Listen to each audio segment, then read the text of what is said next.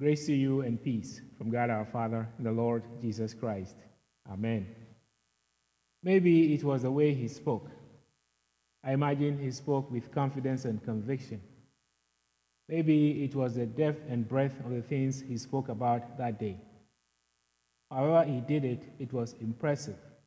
The people were amazed at his teaching because he taught them as one who had authority, not as the teachers of the law.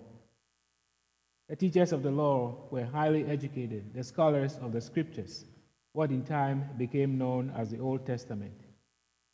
They were obviously very important and held in high esteem by the people. They knew a lot. You would think that their being smart people would have led them to agree that what Jesus was teaching was the truth of God. They could have deduced his authority from his teaching and actions, but they did not. They did not come to the right conclusions about him. The people, they were amazed. The teachers of the law, on the other hand, did not seem to have been impressed at all by Jesus. Perhaps their great knowledge of the letter of the scriptures did not have room for this unknown guy, even if he spoke with the authority that impressed the people so much.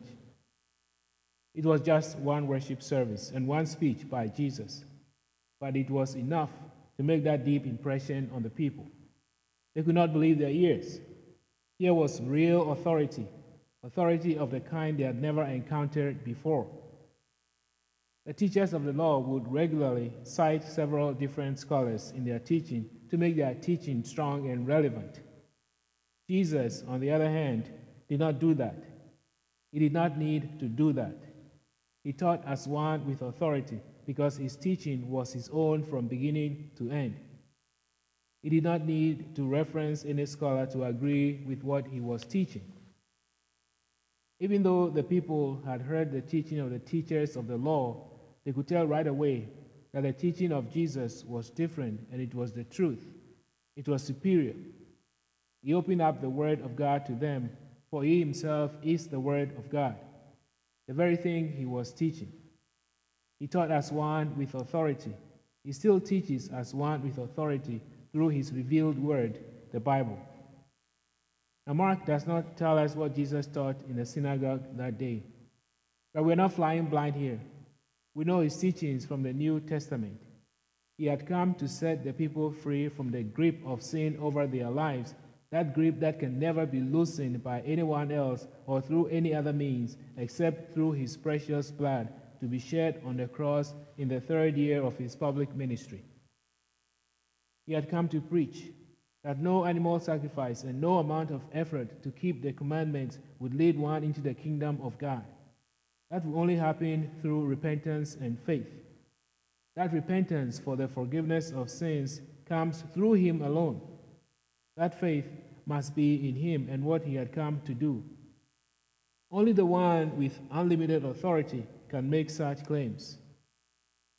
Suddenly, while he was still teaching, and as if to test him, a man in the synagogue with an unclean spirit cried out, "What do you want with us, Jesus of Nazareth? Have you come to destroy us? I know who you are, the Holy One of God." In the ancient world, people believed that knowing the real name of a divine being gave one control over that being. It did not work for this demon. Jesus rebuked him. "Come out of him." The impure spirit shook the man violently and came out of him with a shriek. Now it became obvious. This man, Jesus, had authority not only in his teaching, but also in his power over evil spirits. His word matched his action. And he did it. He did not even have to invoke the name of God. He spoke in his own power, with his own authority. The word authority may not always be seen as a good word by some people. Indeed, it is not seen as a good word by a whole lot of people because it implies that somebody has the power to tell them what to do. And as you know, it does not make people happy when someone who looks just like them and talks just like them gives them orders and they have to comply with them. A typical, though often unspoken reaction to authority is this: "You don't tell me what to do." So in our own day, when rebellion against authority is seen by some as a good thing, it can be a turnoff that Jesus is being described as one with authority. That means people have to listen to him, people have to do what he has directed. Surely, a person feels better if he or she can say, "Nobody tells me what to do." You may have seen those bumper stickers that scream at you, "Question authority before they question you." Against all authority. Authority is the enemy. To be sure, we love people with authority sometimes. When there is a crime in our neighborhood, we love the police when they patrol the streets. We love the authority they have when they finally arrest a killer or a robber, because then we can breathe a sigh of relief. We may also love authority if we are the ones in charge, because we know we can apply it a little bit differently to ourselves. We can be a little more flexible. We can go easy on ourselves. But we like the law enforcement authority less when we are at the receiving end. Just when we need to get to a place in a hurry, they appear out of nowhere and demand to see our driver's license because they believe we have been speeding. And we know it is true. We dislike the authority the IRS has over us when they tell us we have to pay taxes, whether our income is large or small. Yet we know that we can get into trouble if we don't comply, so we duly file our taxes. The natural inclination to hate authority sometimes makes people hate God because they think he's just the one with authority and all he wants to do is to make demands of them. There are many Christians who do not agree with all the teachings of Jesus. They're not afraid to say so openly. They claim they look for deeper meanings. They believe that following Jesus' teachings today should mean different things than they did originally. Some insist that the Bible can be and has been interpreted in many different ways, so its meanings should continue to evolve.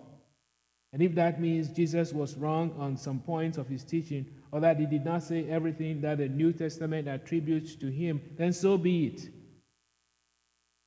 That means they question the authority of Jesus instead of being amazed by it. But the Bible is, in fact, the teaching and life-giving acts of Jesus. It is a life-giving book given to the world under his authority. It is a perfect book of God. It comes with the authority of Jesus. It has his stamp of approval. For us who continue to believe and trust in Jesus as our only Savior, our problems with his authority may show up in our wish that he had taught certain things differently than he did. Maybe if he had said, "Tell others about me, that I came to rescue them from spending life forever with the devil in pain and suffering, but if they choose to believe in what other religions teach, that's okay too," then we will not feel the burden or the need to share the good news about him. Someone will say, "I got sick and in pain. Why didn't he use his authority to heal me and amaze me?" Jesus has not always given the answers in the way we want. But one thing he has said, which he will bring about by his authority, is the promise of eternal life, which no one else can give. His teaching and his action will bring this about. No believer will be kept out of this promise. As a believer, you are in. His teaching and his action alone are necessary and sufficient to give you eternal life. The people were amazed at his teaching because he taught them as one who had authority, not as the teachers of the law. The demon-possessed man said, "What do you want with us, Jesus of Nazareth? Have you come to destroy us? I know who you are, the Holy One of God." That was a perfect testimony about Jesus. He has authority to teach and authority to rescue from the devil. Jesus has authority over our lives, both now and in the world to come. That is for our good. We can live in peace because of that. He used his authority to break the stranglehold that the devil had over that unnamed man with the evil spirit. Jesus uses that same authority to keep the evil one from his plan and scheming to confuse us and take us away from him. Yes, sometimes there will be problems in your life. Sometimes you may feel overwhelmed by a whole host of issues in this world with family, friends, work. You might feel discouraged. You might fail in some things sometimes. But Jesus' authority is not and will not be diminished by any negative things that happen in your life. His love for you will not be diminished by your failures. As the writer to the Hebrews says, Jesus Christ is the same yesterday and today and forever. Jesus has that absolute authority because he is God. He could have used it any way he wanted. But Jesus is not a tyrant, nor is he a whimsical dictator. If all he did in his teaching was to order us about, telling us, do this, don't do that, he would be one big egotistical despot. And if he is such a despot, we might be justified in having questions about his authority. But he does not use his authority to oppress us. His coming with the authority is a blessing for us. With authority, he erases any sin we've committed against him or our fellow human beings when we come to him in repentance. He is always eager to do this and does it instantly. He does it because he took your sins and my sins upon himself and took them to the cross. He allowed himself to be crucified. He died, but death does not have authority over him. He has authority over death. So he rose again and lives forever in heaven. But he is also present with us according to his promise. He has authority to do that, and he is doing that in an invisible way. For where 2 or 3 are gathered in my name, there am I among them. Yes, Jesus' teaching is an old teaching, yet it is still a new teaching because his teaching never gets old. It is always fresh and new.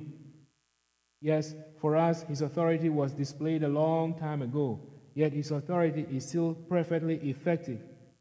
His authority to heal the sickness of sin is as strong as ever.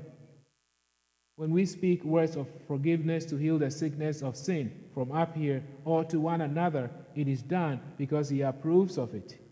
It is as if he himself does it, and indeed he does. You have come under his authority by grace, not by compulsion. And this authority is used for you, to protect you, and to keep you blameless until the day he comes again.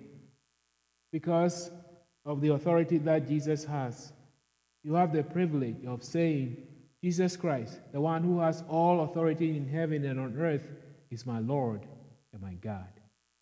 Amen.